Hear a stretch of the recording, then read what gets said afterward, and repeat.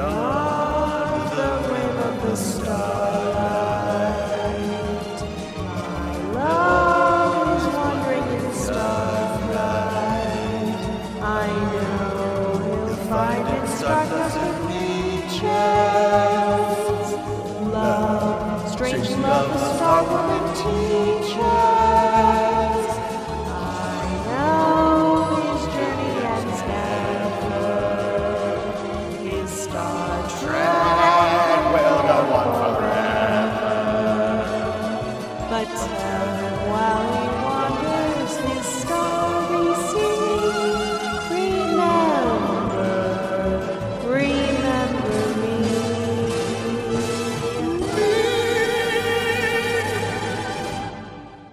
I can feel it. The pain as it wraps around all of my nerves. The overwhelming pain of boredom through getting through this episode. Oh, Captain Missy, I am over the pain. The episode is done. I am okay now. I am ready to podcast. Wow. Missy, way to agree with most people who watch this episode, but not I. Oh, what a basic bitch I am. It's with okay. This episode. Captain Emily, I am glad that you are going to have more enthusiasm than I had for this creature feature, this multicellular hive mind of a back. Instead of this episode having a monkey on its back, it has a blob on its back. A red boil, and not like a Susan boil, just like a weird, gross one that you'd see on a leper or something. I don't know. What is this episode, Captain Emily? What even is this episode? Hello. What is the metaphor here? Tell me how this is about communism or something. That's a good question. We'd have to go to Heinlein for that. But everyone, welcome to Redsharts. So excited to be here talking about, that's right, Operation Annihilate.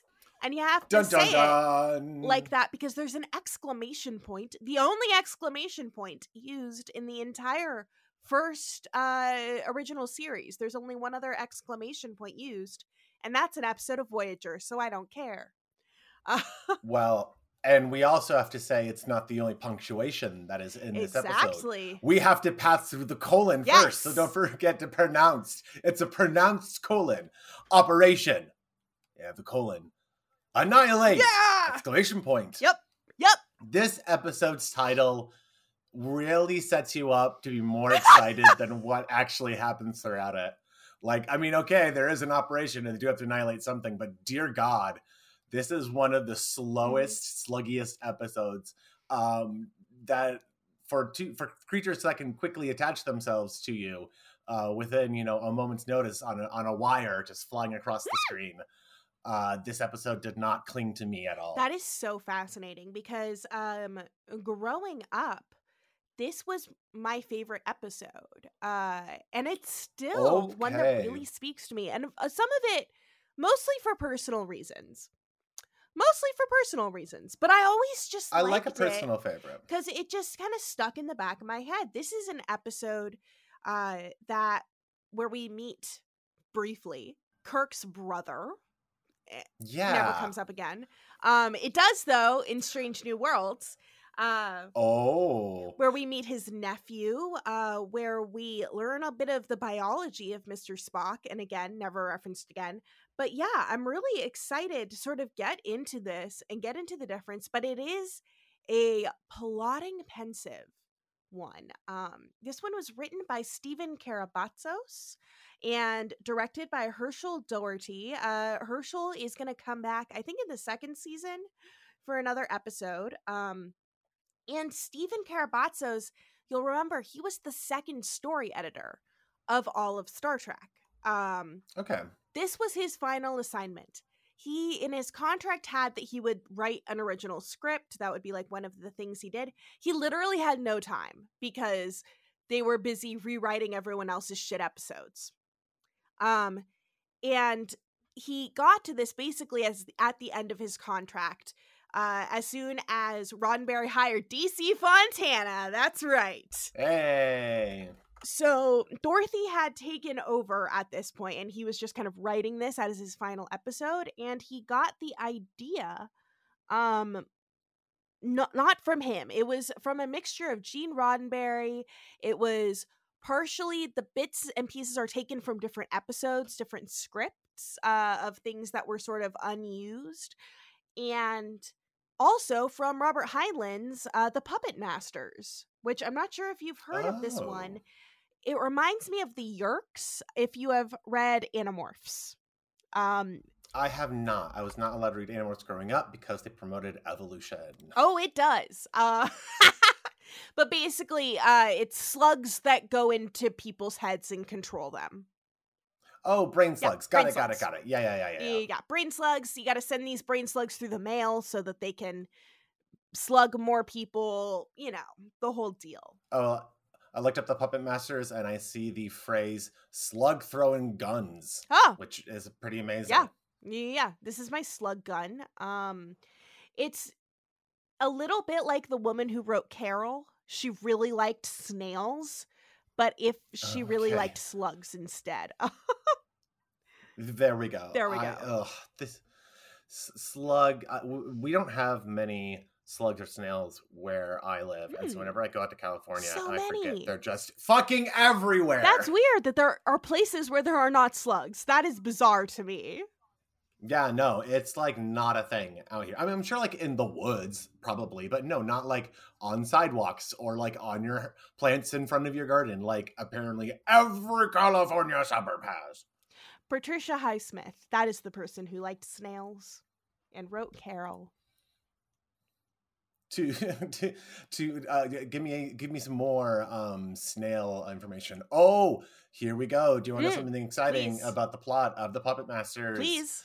They go to Des Moines, Iowa, because the slugs are steadily taking over Des Moines, but they can't convince the U.S. president to declare an emergency. They just really want Des Moines.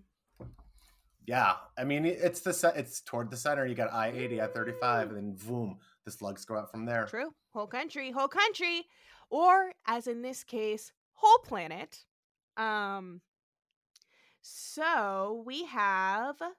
Let's just get into it. Let's open this up. Let's start ourselves off. We open on an extremely concerned Kirk wandering around the bridge. Uhura keeps calling the planet that they are coming near, but they're not getting any information back. This planet, Deneva. And Kirk is like, well, try this line. Try this number. And she's like, that's a private line. And he's like, I fucking know it's a private line. Try it. Try it again. And he goes over to Spock, who shows us what we're also concerned about. There is a civilization annihilating force causing extreme insanity, jumping from planet to planet in a straight line, pointing directly at Deneva. Deneva is the next in line, and that's why they're tracking it to try and help these people out.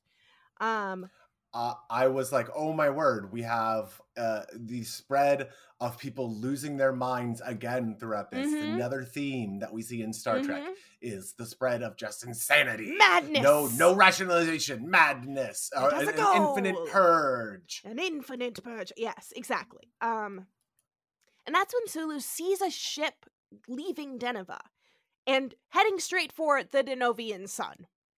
So they're calling it. They're like, hey, you're going to the sun. Stop. They try and stop the ship. They try and catch the ship. They can't do anything. It's not answering until finally it gets super close to the sun. And they get a message back and he says, I'm free. I'm finally free. Like, oh, thank God I'm free. And then the ship burns up. Space, the final frontier? Pretty much. They reverse course, and they do this thing where it gets brighter and brighter on the bridge as they get closer to the sun. Yeah, so we know that it's scary, and it will be immediate if they don't turn around and basically do a UE. McCoy is like, that sounds like the insanity that's been attacking all of these planets. Boy, sure sounds like that. And I am no Sherlock Holmes, nor am I a Hercule Poirot, but I've deduced very quickly that guy's crazy. That guy's crazy. That guy flying it straight into the sun, screaming about being finally free. You want to crash that thing into the ocean because nothing survives the ocean. Nope, and nothing belongs there. Get the fuck out. It's Nothing not for belongs humans. there. Not for humans. But now we get the dramatic question that we're gonna hit the intro theme on. McCoy turns to Kirk and he's like, "Isn't your brother and his family on Nineveh? Like, isn't that where shit your family is?" And now we know the private number that Kirk has been trying to call. Space! The final frontier. We are back on the ship. We learn a bit more about Nineveh. It's the most beautiful planet ever. It's the perfect, beautiful planet of beautiful utopia, as opposed to the super normal planet that we got to see in the alternative factor. But unfortunately, they have not reached out to the Federation for like about a year. And that's when... These always things happen when they don't reach out for a year or two, and that's when they have to do a check-in. It's always that amount of time. By the time they get over there, a million people have lost their goddamn minds. Yep, pretty much. But just at that moment, Uhura is able to reach the private number Kirk has been calling, and it's a woman screaming, just like, "Help us! Oh my God, please help us! Like, hurry, please come!" And as soon as Kirk, he's like, "Aurelian," because he recognizes her voice. That's his brother's wife. He's like, "Aurelian, like, we're here, we're coming." She's hung up. And Kirk's like, "I don't care, get in contact. Uhura's like, "It's impossible." And he's like, "Get in fucking contact." And she does this very calm, like, "I have to talk to my boss right now." And she's just like, "It is impossible because she hung up the phone. I cannot you know how these make things work. This call." And Kirk just kind of like storms off. And that's when we learn that, yes, that was from his wife Aurelian. And Kirk's brother Sam is a research biologist on this planet. We put together a team to head down to the planet. And it's sort of weird. They're like looking to see what's going on the planet, and the humans aren't really doing much. There's humans, and they're alive, but they're not really doing much. And that's pretty obvious when they get down to the planet, and it's just this big, empty, like, college campus with a big swimming pool behind them and buildings. The most modern day buildings. It was like, oh, okay, good. A contemporary civilization is where they have landed, where we can use, like, I don't know, the UCLA Berkeley Library or some sort of weird, like, Missy. Did I nail it? Did I fucking nail it in 360 no scope? Almost, but yes. So the brothers' lab is UCLA. Which is something I noticed too, because I went to UCLA. Okay. And I saw it, and I'm like, that looks like UCLA, but nothing else looks like UCLA. And that's because most of the outdoor scenes were shot at the TRW Space and Defense Park in Redondo Beach, California, which is currently the Northrop Grumman Space Technology headquarters. Jeezy Pete's. Big names. But yeah, the lab that they see in just a second is from UCLA, and there's like a big mosaic on the side, like on the top. Yeah. That's the UCLA building. I'm pretty sure it's in South Campus. Which is the, like, South Campus is like the science and technology sort of area. North Campus is where all of our humanities people go. And then directly in the middle is where the psych buildings are, which is where I was. Yeah, it just has that distinct, like, the wraparound on the outside, how it's really curvy, tall, super tall stonework on the outside. Like, they're kind of like 2-3 story high windows.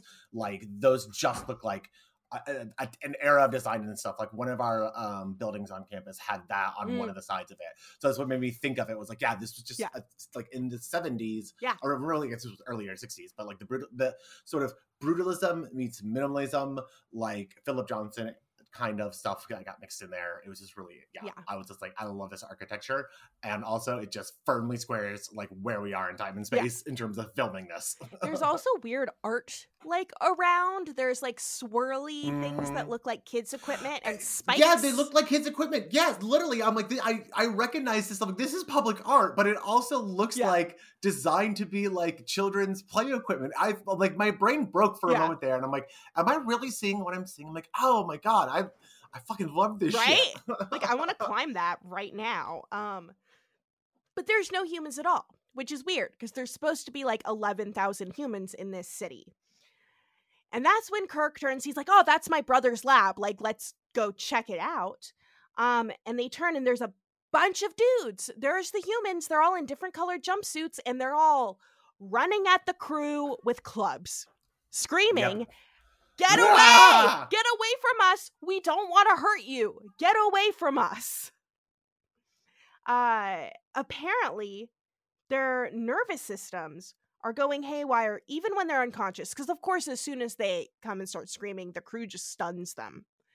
And they're like, what's up with these people screaming at us to get away from them as they're coming to us and trying to, like, stop themselves? Their nervous systems are still running. They just can't move.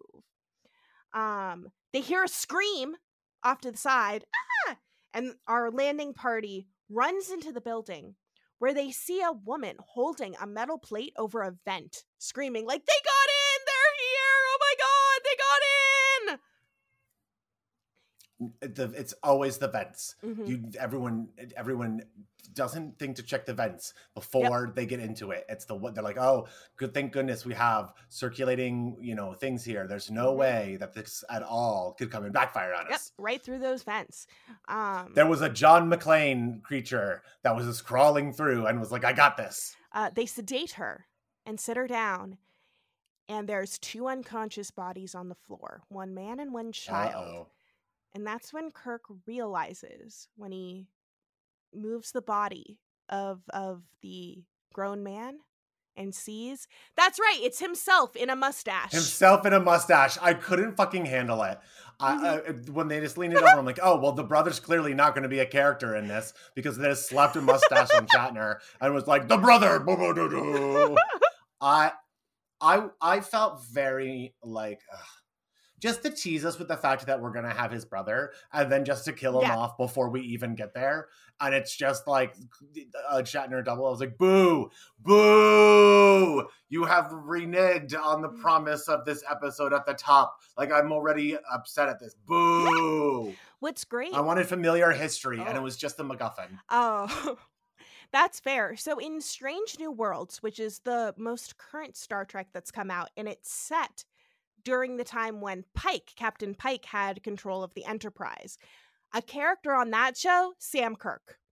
And he is so cute and so lovable and one of the best fucking characters. And now I just watched that and I know that he fucking dies on Deneva.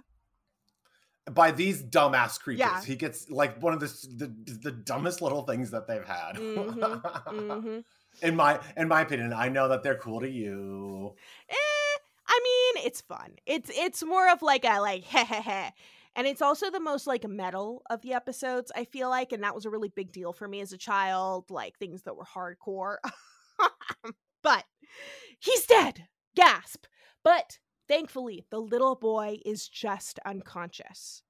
Yes, because NBC wouldn't let a kid get killed. So Kirk's nephew, unconscious but still alive. The wife, unconscious but still alive. Sam, dead. Spock is right there with Kirk. He basically just walks right over to him, and Shatner gives a really intense performance here. I really found that just seeing his brother dead, and this is a time when Shatner has just recently lost his father suddenly, and going through all sorts of stuff. So I thought that I really felt like that performance was so intense, and they have shots of just him and and Spock just looking at him and him looking back at Spock, which is very much the way Nimoy was when Kirk's actual father died. He was right there. So it's pretty sad, but also pretty sweet. And Spock is like, hey, I understand. He's about to say, I get how you feel. And Kirk's like, all right, you're in charge of the landing party. we got to beam this lady and my nephew up to sickbay right now.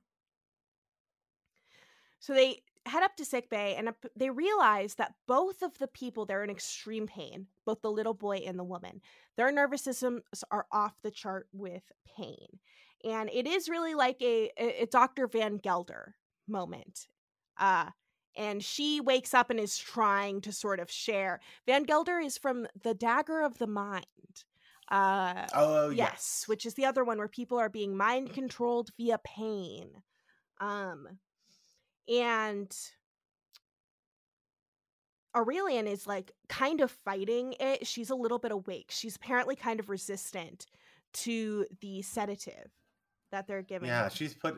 They mentioned that, and you assume right away it's because something that's controlling her nerves and is trying to keep her awake and resisting the sedative. But she gives like a good performance of someone who's trying not to be taken in by this, presence that is trying its best to do so. Yes. And so she's like, Jim, oh my God, you're here. Oh my God. And Kirk's like, yeah, so like your husband's dead, but your son is still alive. Help us. What the hell is going on? And she's like, okay, I will try and explain. 8 months ago, they came, horrible things. Visitors brought them on a vessel like an invasive species, like the ant zombie parasite that took over their brains. And she's screaming and crying, and she's just like, it wasn't their fault. Like they didn't want to bring things here. They were under their control. They use pain to control people, and they need humans to be their arms and legs. And they're forcing humans to build ships for them so that they can spread from world to world, these horrible things. And then she screams and dies. Yep. Just, they didn't want to pay her for extra scenes. They're like, we're good. We got you on 2 locations. Mm-hmm. Okay, now I learned that it is creatures. It's not a psychic presence. It's something biological.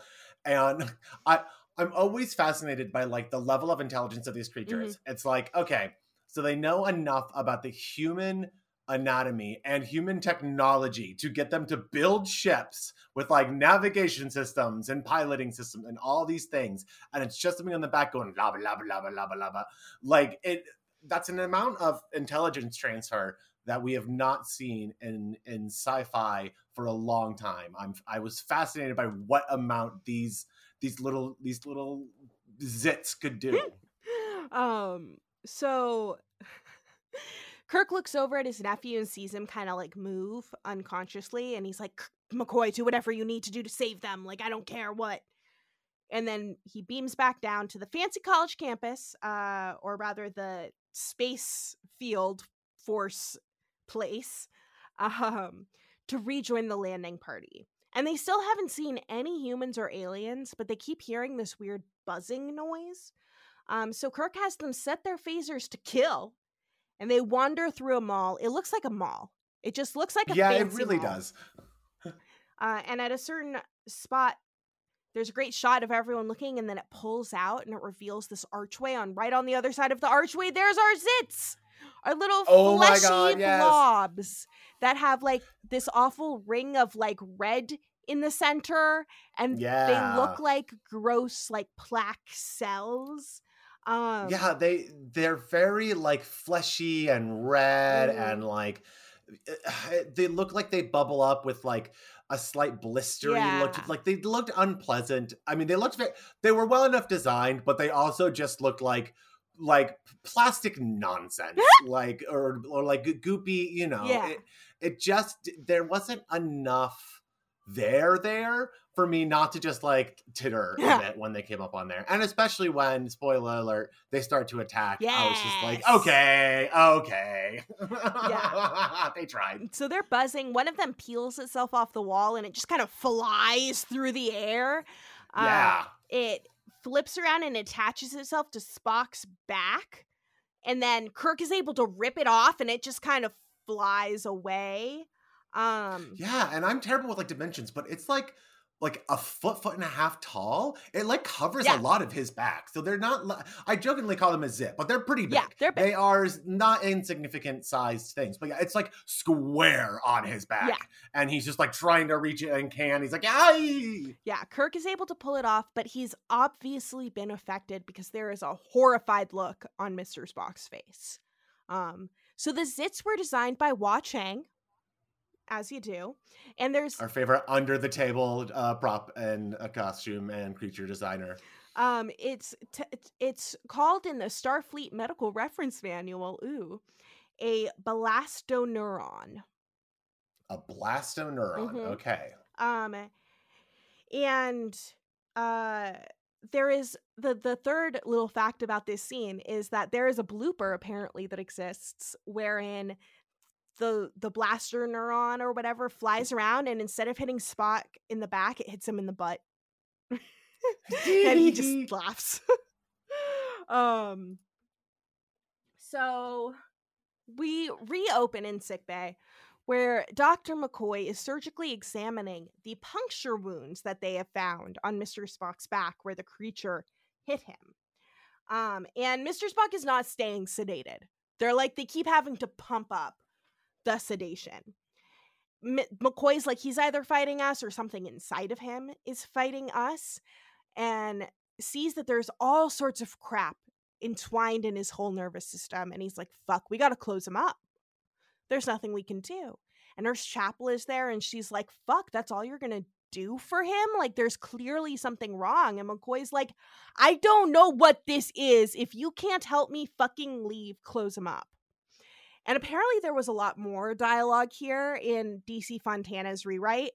But like, McCoy's fucking pissed. Like, they're having an argument. Yeah, this is one of the most intense moments we get from McCoy throughout the series. Yeah. Like, he is really torn apart by the fact that he has no solutions for whatever the hell just happened to Spock. Yeah. So he then goes up to the bridge with a glob of this thing in a jar of water, essentially, a jar of liquid. And he'd pulled it off Spock's spinal cord. And he's like, tells Kirk, these things are like tendrils. They're all around the nervous system. And when the creature attacks, it leaves a stinger, like a bee or like a wasp. And there's too much entwining for normal surgery. He has no idea what the fuck to do. We see Spock in sickbay just waking up, and he's like, no. And Nurse Chapel's there, and she's like, hey, what's up? And he's just like, no, I won't, and pushes her over and leaves sickbay. Just walks right out, because we don't need any kind of guard at sickbay ever. No. What is the first thing we have to do during sickbay? Get those goddamn guards out of here. Yeah. They're just crowding up the room. Crowding up the fucking room. Nurse Chapel is not injured. She's able to immediately call the bridge and be like, Mr. Spock just left! But basically, as soon as she calls, Mr. Spock bursts onto the bridge, throws Sulu out of his chair, and starts trying to take over the ship. Yeah. Which, as we've seen time again, someone tries to commandeer the bridge, a time-honored tradition in Star Trek. Absolutely. And it takes 6 dudes to take him down. Like, not even, like 6 people, like every single man on that bridge. Yeah, is holding him it's a very down. funny scene.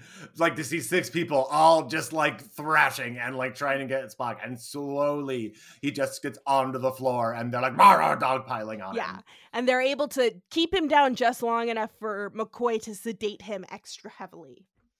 So they take him back to sickbay, and they're like, fuck, put him in restraints. And they can see on the monitor he's undergoing an immense amount of pain, like more than any human could possibly withstand. But he is, of course, Mr. Spock. Oh, yes. And so he kind of like takes a deep breath and then is like, oh, no worry, I don't need the tranquilizer anymore. Like, yeah, he basically just like goes to his happy place and uses like mind clearing, yoga, meditation, something. And he just is like, no, I'm fine anymore. Yes, I'm still going through a large amount of pain, but I'm also not feeling anymore. I'm just choosing not to feel it. So like, I'm fine. You can just let me go through the teleporter again, because this has never been an issue in any episode of Star Trek ever. Never. Where people just say, I'm fine now, and they're not. Yup. So he's like, oh, yeah, like, I'm sorry, I forgot. Pain's a thing of the mind, and the mind can be controlled because I am a Vulcan. And, McCoy and Kirk are like, there is a human half of you. And he's like, no, I'm cool. I can return to duty. Yeah, but that human half sucks, so my Vulcan half is like, no thank you. Yeah. He's like, it's inconvenient, but I got it. I'm a Vulcan. The creature wants the ship, but I'm resisting. It's like, oh, well, good. And Kirk's like, Bones, can he actually control it? And McCoy's like, the fuck do I know? Like, I don't know even what this thing is. But Spock's like, yes, I can. And Kirk's like, you know what? I need my emotional support Vulcan right now.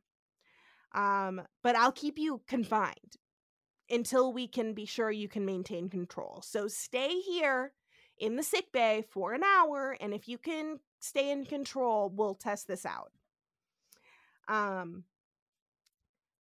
Because apparently we're acting more intelligently than usual in this episode. And that's when Kirk is like, hey, McCoy, if my nephew regains consciousness, will he go through this amount of pain? And they're like, yes, he will. Let's keep the boy asleep and not have to pay him for any lines. McCoy and Kirk's like, all right, whatever you got to do. I don't care what sacrifices you have to make, McCoy. Like, you have to fix these people. And McCoy is like, my dude, there are like 1 million people on the planet down there. You are also responsible for them. Yeah, they raised the stakes pretty goddamn quickly in this. And it's one of my most frustrating tropes in fiction in general, which is essentially like, well, here's our problem. And we have a scene where we establish the problem. And then it's like, what are we going to do? I don't know. You just need to fix it. But I don't know how to fix it. Well, you're going to have to fix it because we need to fix it. And I'm just like, cut this scene out. Yeah. I don't need to establish that the characters don't know what they're doing. Yeah. Like, just cut to the next scene where they do know what they're doing, because you're just filling time otherwise. Like, that was part of this where it's like they're clearly like pacing this out, because we're really having to like stretch the fact that there's not a lot of things that we're really doing in this episode. And I mean, fair enough, yes. But they all leave sickbay, leaving Spock just kind of struggling with himself. And then as soon as they leave, he's like, I am a Vulcan. I am a Vulcan. There is no pain. And he kind of calms and he looks down at his restraints and rips himself out of them as if they were Velcro. So I'm really glad that those restraints really helped.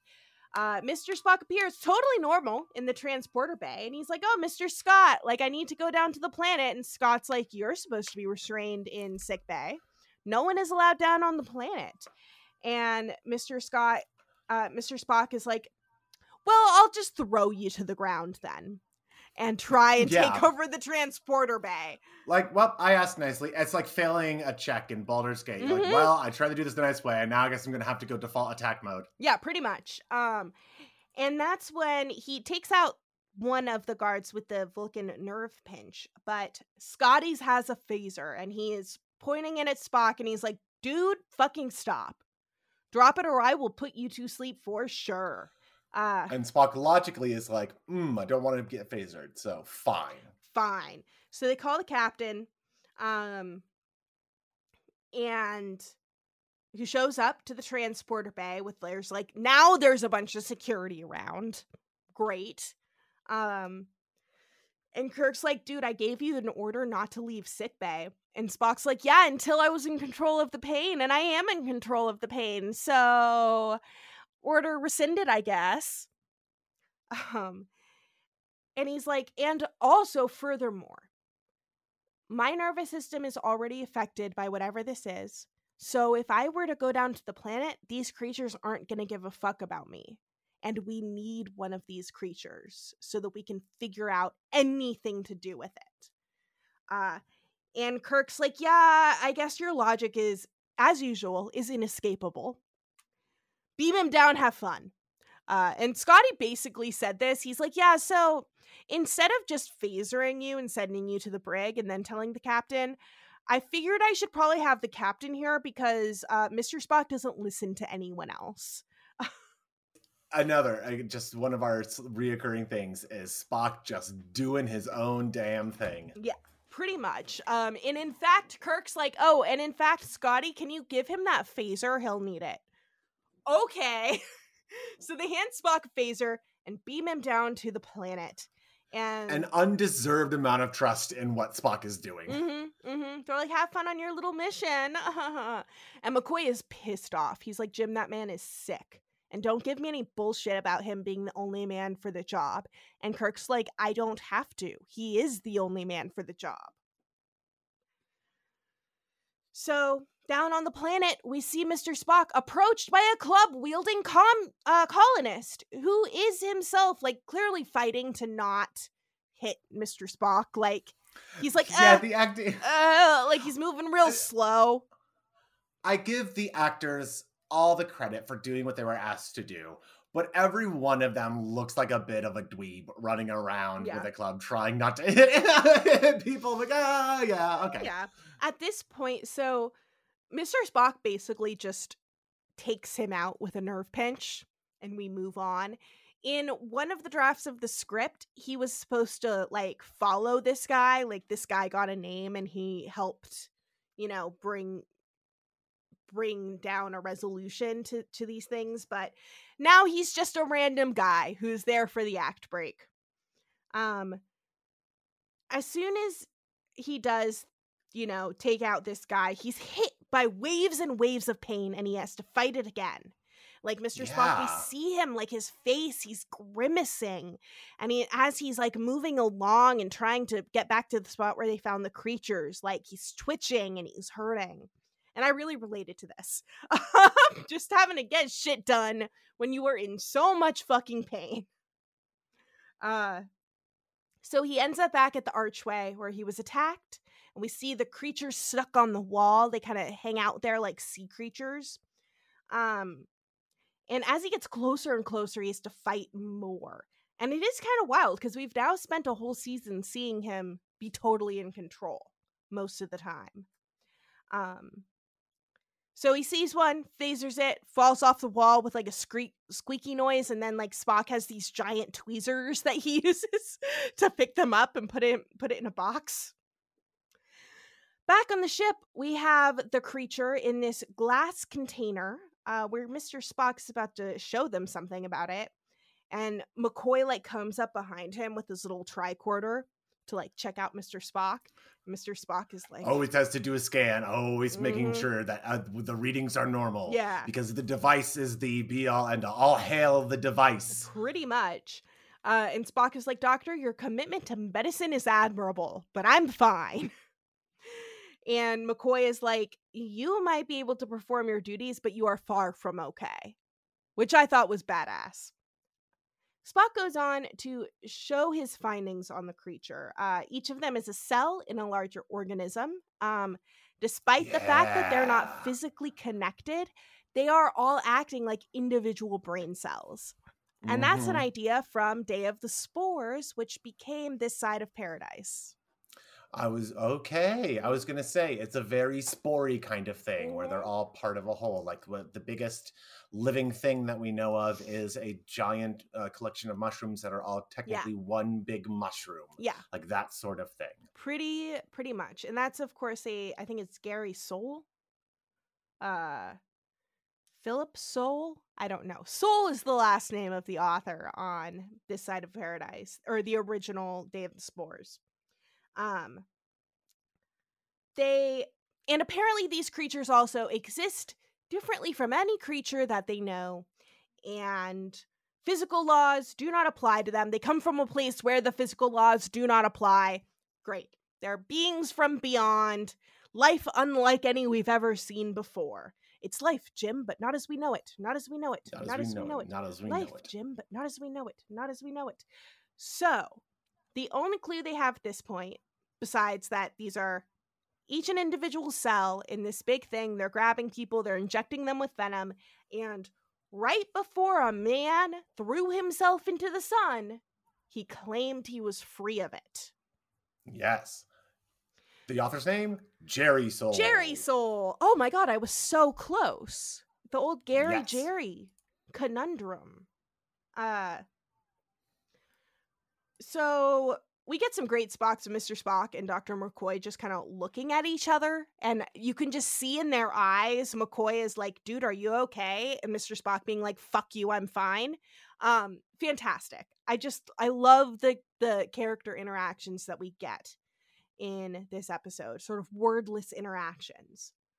Later, McCoy is working on the brain cell, and Kirk comes in, and McCoy is like, dude, I have tried everything that comes from the sun. We got radiation, we got heat, and nothing is killing it. And Kirk is like, McCoy, do you understand what this means? Like, it isn't just Mr. Spock and my nephew. It's a million people. It's a million people down on this planet, and more civilizations to come. It's already destroyed 3 civilizations, and McCoy is like, I was just the one telling you this. But there's only one way for us to figure this shit out. And that's right, we gotta head over to a conference room. Yeah. In the conference room, we got McCoy arguing for, let's not kill a million people. And Mr. Spock is like, look, maybe we will have to kill a million people in order to save 5 million people.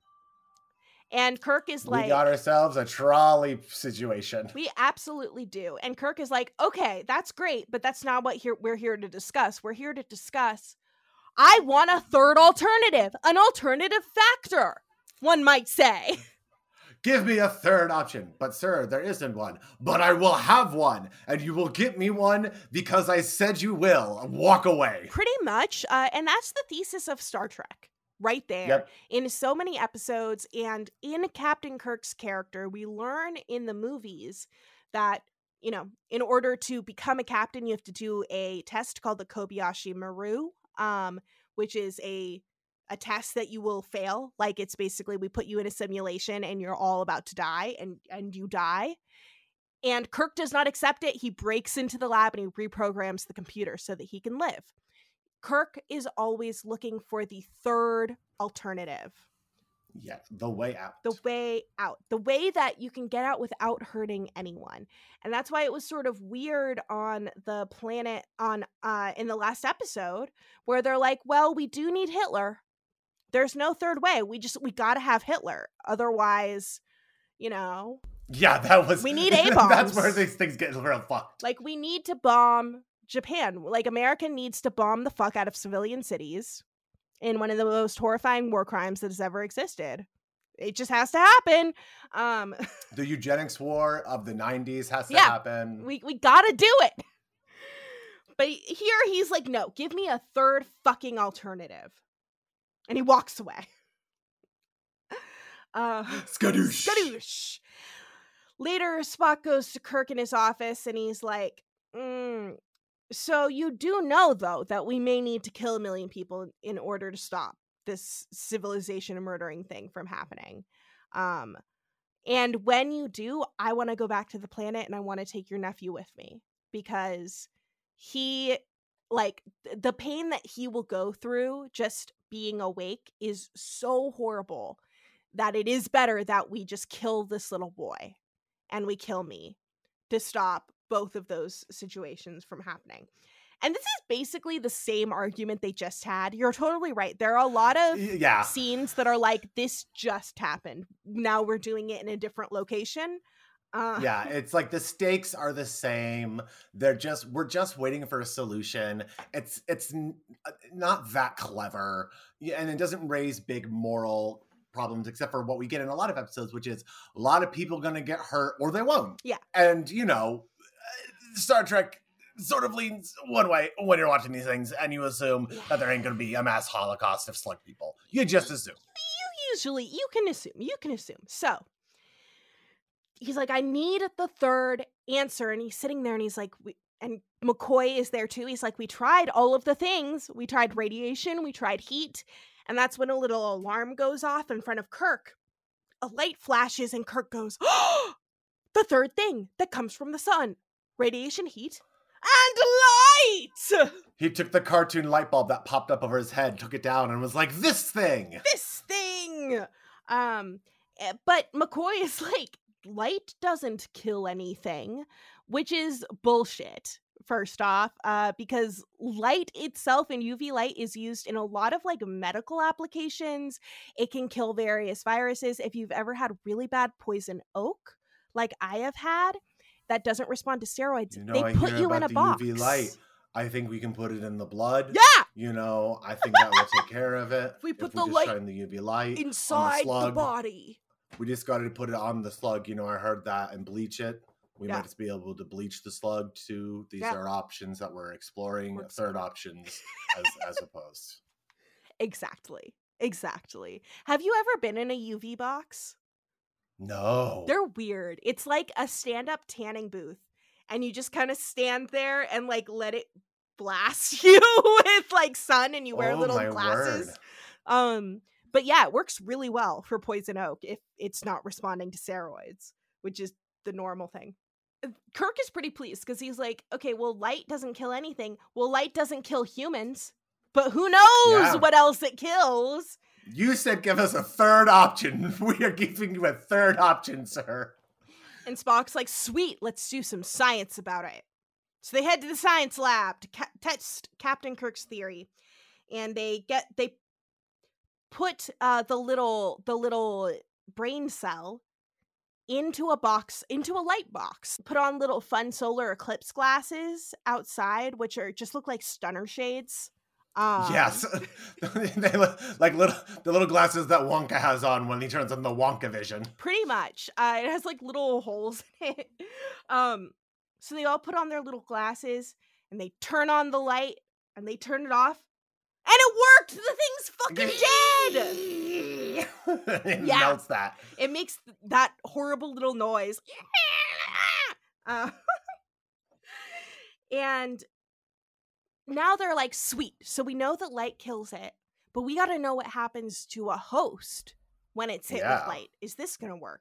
And Mr. Spock is like, sweet, so I'm gonna get in the box. And they're like, Mr. Spock, what? And he's like, you need a host to go into the box. We have 2 hosts here, me and a little boy. Who are you gonna put in the fucking box to make sure it works, huh? And McCoy's like, all right, fine. Let me rig up some safety goggles for you. And Spock's like, dude, there's not gonna be safety goggles on the planet. We need to know what will happen to these people. So McCoy's like, fuck. All right, like, Spock, get in the box. Yep. And before they turn it on, McCoy turns to Kirk and says, Mr. Spock's the best first officer in the fleet. Like, I don't want to do this. I don't want to possibly hurt him. And that's wild, because all he has ever said to Mr. Spock is, you are a gross green-blooded alien. Yeah, he's specious against him. He, like, you know, nags him about how he's not all that great, how, like, he's an emotionless computer freak. But he's like, but my Mr. Spock, I'm going to miss him. What? He's the balance between, I know that he helps keep you in balance, Jim, and a good Jim is a good bones. Good Jim, good bones. We have this beautiful little polycule thing going, yes, and exactly. I don't want to mess can't up upset the balance. dynamic. But he really cares for Spock, and it's very sweet. And he turns on the light, and they have on their cute little stunner shades. And then they turn off the light and they open the door. And Mr. Spock walks out and he's like, I'm completely cured. It's a success. It worked. Mr. Spock takes a step forward and he runs into a desk. Unfortunately, he is also completely blind. Dun, dun, dun, dun. And I was like, oh, wow, they're introducing this at the end of the second act. Like, I'm like, they weren't sure what to do here. So they're like, and he's blind. There we go. That's the trade-off. They might, you know, cure him of a brain slug, but we might blind 1 million people. And it's great. Mr. Spock's just like, an equitable trade. Doctor, thank you. Yes. Yo, me too. Fuck. If someone was like, you will experience no pain ever again, but you'll be blind, I'd be like, bitches, wire me up. Like, let's do this. I already get sensory overload anyways. Right. Just move one of the senses and then we'll be good. It'll be And then fine. I can use echolocation like a bat. So a horrified Kirk looks on and looks at McCoy when they realize, like, fuck, we might need to blind 1 million people. That's gonna be a real problem. But then McCoy looks at his little computer thing and he goes, oh no. And we're like, what? And he goes, I didn't have to throw every spectrum of light at him. I wasn't thinking. I was so worried. I didn't think that there could have been parts of the spectra of light that could have hurt it, but not blinded Mr. Spock. I just blinded Mr. Spock, and I didn't have to blind Mr. Spock. And he looks fucking broken. Like, he looks so sad. And DeForest Kelley, the actor, he said, like, you admire Mr. Spock and you admire Captain Kirk, but you feel for and you sympathize with McCoy. That's very true. Yeah. He is the bleeding heart of the three of them. Mm-hmm. And Spock is like, dude, I volunteered for this. Like, I knew the risks. I knew the risks. Like, you did fix it. Like, we found fucking evidence. Like, it's important. But Kirk is like bones. And he's kind of shaking. Like, Kirk is devastated by this. Even more than McCoy. And he's shaking. He just goes, take care of him. And he storms off.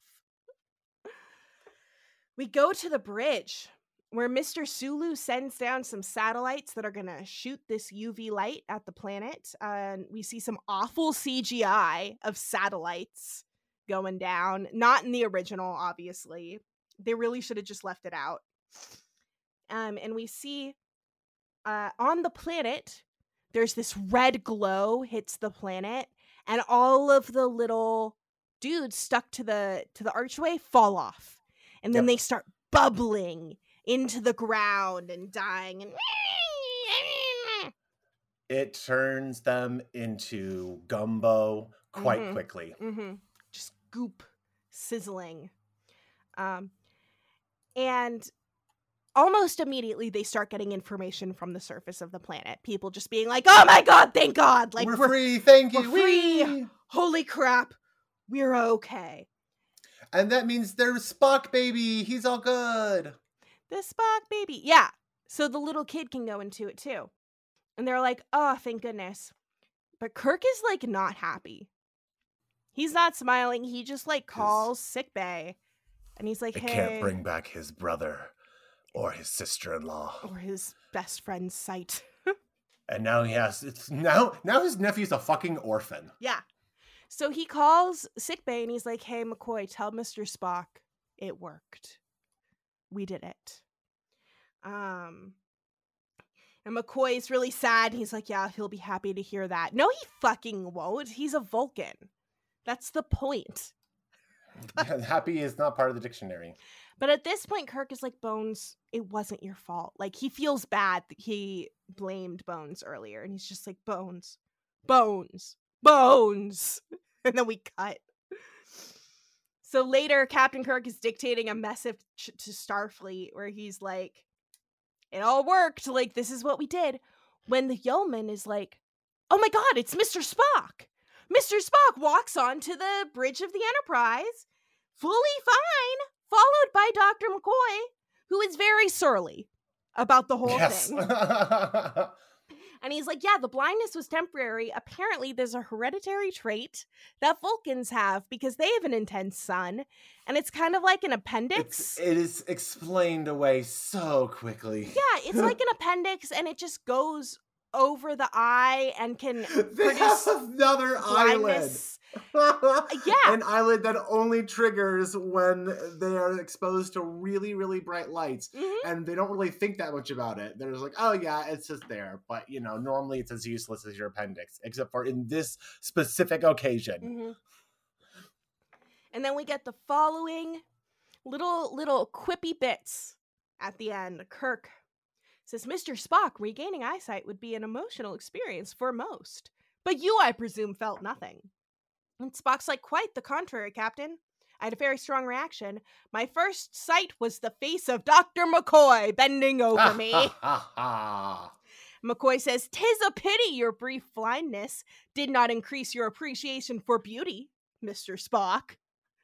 And Kirk's like, gentlemen, if you are finished, would you mind laying a course? And Spock's like, my pleasure.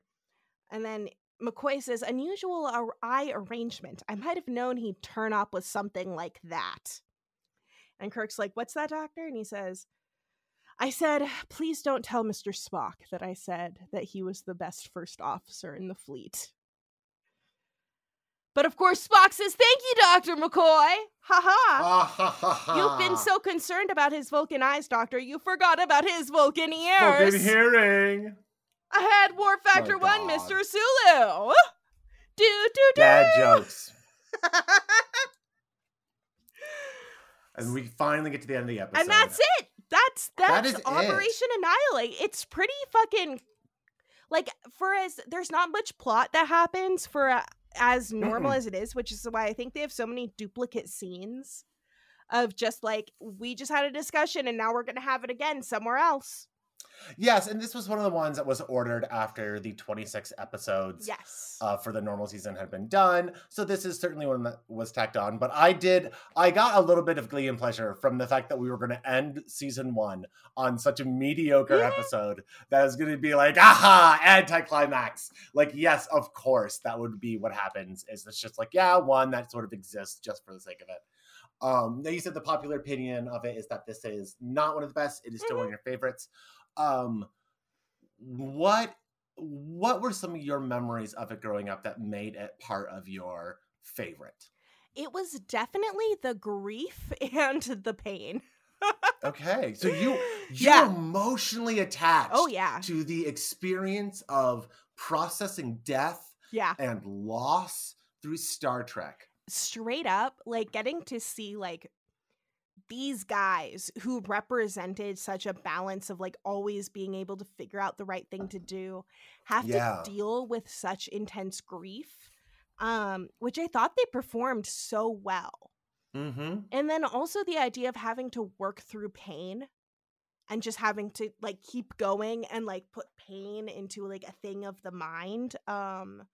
That just really meant a lot to me as a kid. It's something that I have come back to a lot, where it's like, pain is a thing of the mind. And of course, there are many ways to healthily deal with pain. Yeah. But that just sort of stuck out to me. And it wasn't an episode that I heard much about because it's not that great of an episode. But I also really liked the little blobs. I thought they were really funny. I'm glad that that's the nugget you're able to take out of this. I always think that we take nuggets of things away from things that we watch. And sometimes it's more, some of them are bigger than others. I am glad that you had that experience and that revelation because I certainly didn't. That's fascinating though. And I understand, especially at that age where, we talked about how you started watching Star Trek midway through the season. So this also probably would have been one of the first episodes you came across in which death and grief is dealt with so prominently. It is. It's a good episode for that. It is good for like some character exploration and development, but it just doesn't go into areas and the creatures don't do anything that we haven't seen. They don't do anything that we haven't seen Star Trek do before. So that's where for me, it just ended up being like, okay, I'm watching this for it to go through, but there's nothing inherently in here that's like, too wild. Yeah. So here's some fun facts about Operation Annihilate. There was a scene at the end that was cut, in which Kirk talks to Peter, his nephew, who we recall is still on the ship. We haven't talked to him. We haven't talked about him, but they chat. And Peter's like, I would like to stay on Deneva. Like, I'll stay with Sam's lab partner and be a child, be an orphaned child and rebuild this society. He was supposed to be in a spinoff. They were thinking of doing like a spinoff with like the kids. or with Star kids. Trek babies. Okay. Yeah. Kind of. But that actor does end up in another episode of the series called The Children Shall Lead. I wonder why they cast a child in that one. And The Children Shall Lead.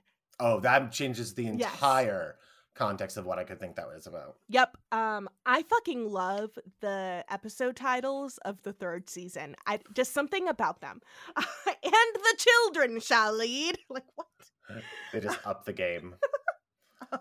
By making it seem like it's half of the sentence, but they don't tell you which half. So I'm so excited for us that we have finally warped our way through this part of the universe that is season 1 of Star Trek, and that we have only 2/3 of our journey left. 2 more of this series, at least. Ooh. So the original script that Steven Karabatsos wrote, his outline, did not envision the parasites being killed with light. Instead, the Enterprise has to kill all of the people of Deneva. Oh, Jesus. And we end with the loneliness of command. Yeah, pretty much. Well, you had to have a million people die. Dun, dun, dun, dun. By Menon. Justman was like, so Kirk did the only thing he can do. I don't like it. Yep. So the second version of it had, instead of him killing all of the people of Deneva, they had to find the home planet of these creatures and destroy it, because that's where like the central location is, and then if we hit the center ship, all the droids will stop working, you know. It's the mother host. And what's wild is that in the novelization of this episode, author James Blish used that version instead of the version that was aired. Metal as fuck. Hell yeah. So he's like, this is a book. People can fucking die. Everyone dies. In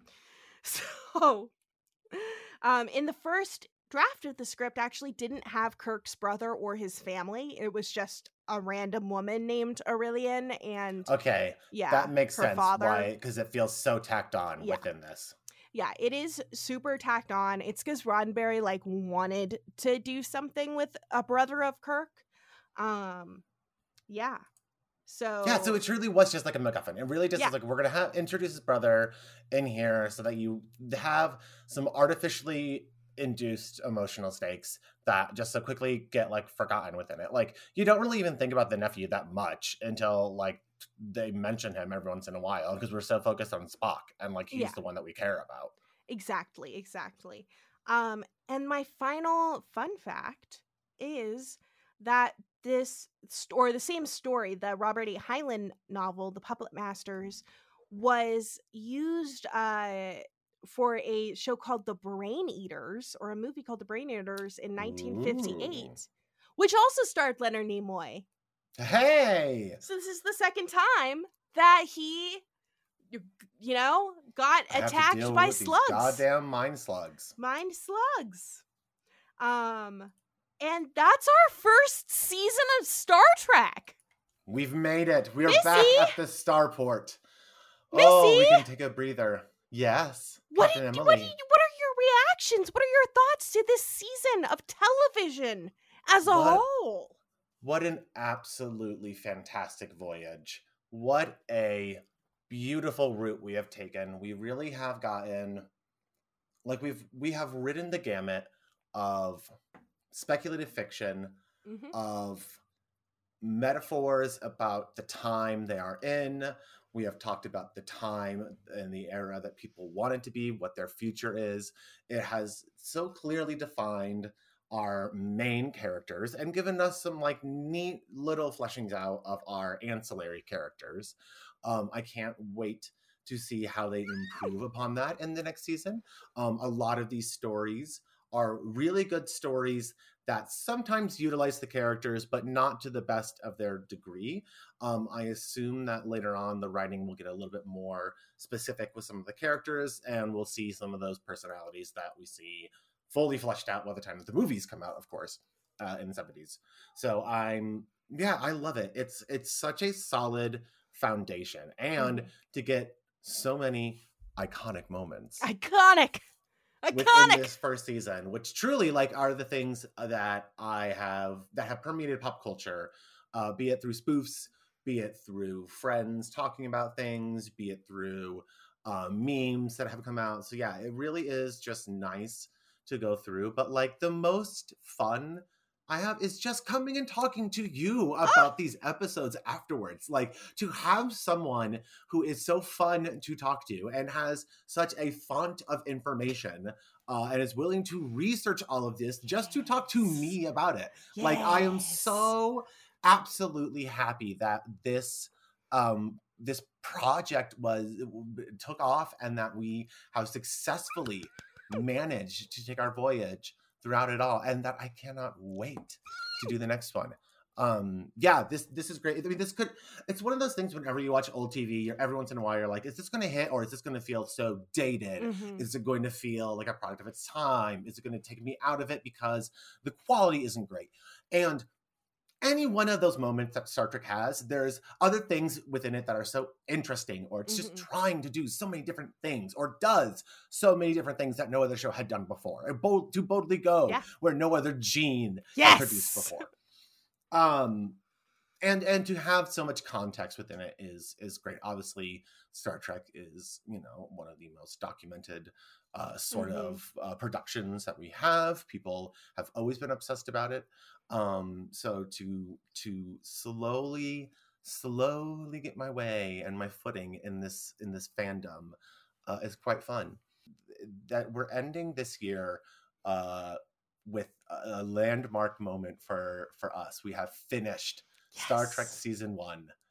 And by this time next year, we might have finished with Star Trek Season 2 and Season 3. Who knows? And the children shall lead. Where do we boldly go after that? Who knows? It is wide open territory. I can't wait. I just can't wait till we get to For the World is Hollow and I Have Touched the Sky. I just can't. You have teased so much. That's also one of my favorite parts, is guessing what the next episode's going to be. Like, I absolutely love it. Yes. It's you cannot tell with the titles of these sometimes where we're going to be going. My God, yeah. What a series. What a podcast we have. We have just stumbled forth to boldly talk about what others have talked about, I'm sure, in ways that are nowhere near as insane as we take this. Yes. Like, my word, I have loved just the deep philosophical and like emotional revelations that have come through. I've cried. Audience, remember the times that I've cried during these episodes because of the feelings for this. Like, it's just been an incredible journey on it. And we're going to continue it next season. Yay! Missy. Captain Emily. Thank you so much. Thank you, as always. And live long. And prosper. And prosper. Yay! Yay! And this time I'm keeping the yays in that we do at the end of every episode. Yay! This is what we do every time. And you're finally going to hear it. Our yays. We did it. Kitty. He's burning. Oh, Dr. President. Hi. He wants to be on a baby. shoulder so bad, but he's too big. She said he wants to be a shoulder cat, but he's too big. No, he's just big enough. Oh. No bigger, Dr. President. That is as big as you get. I just woke him up from sleeping, so he's a little groggy. Oh. Putting his butt in my face. Sweetie. Do you need picked up? Are you good? Oh. Hi. He wants down. Now that's what I would not mind having connected to my back. You know? Come on down this way. If Dr. President were to leave his stinger in me, I'd be pretty okay. He definitely likes to cling on your back, much like the speed and force of it. I just had to edit an episode where all of a sudden I go, oh my god, fuck! And then it was because I'm like, Dr. President had jumped and put his claws right into my back at that moment. I was like, oh, very funny. Well, he just had a growth spurt. Oh. That is... Oh, big guy. He wants to go outside, so I'm letting him outside. Okay. But yeah, we're Space, the Final Frontier. space.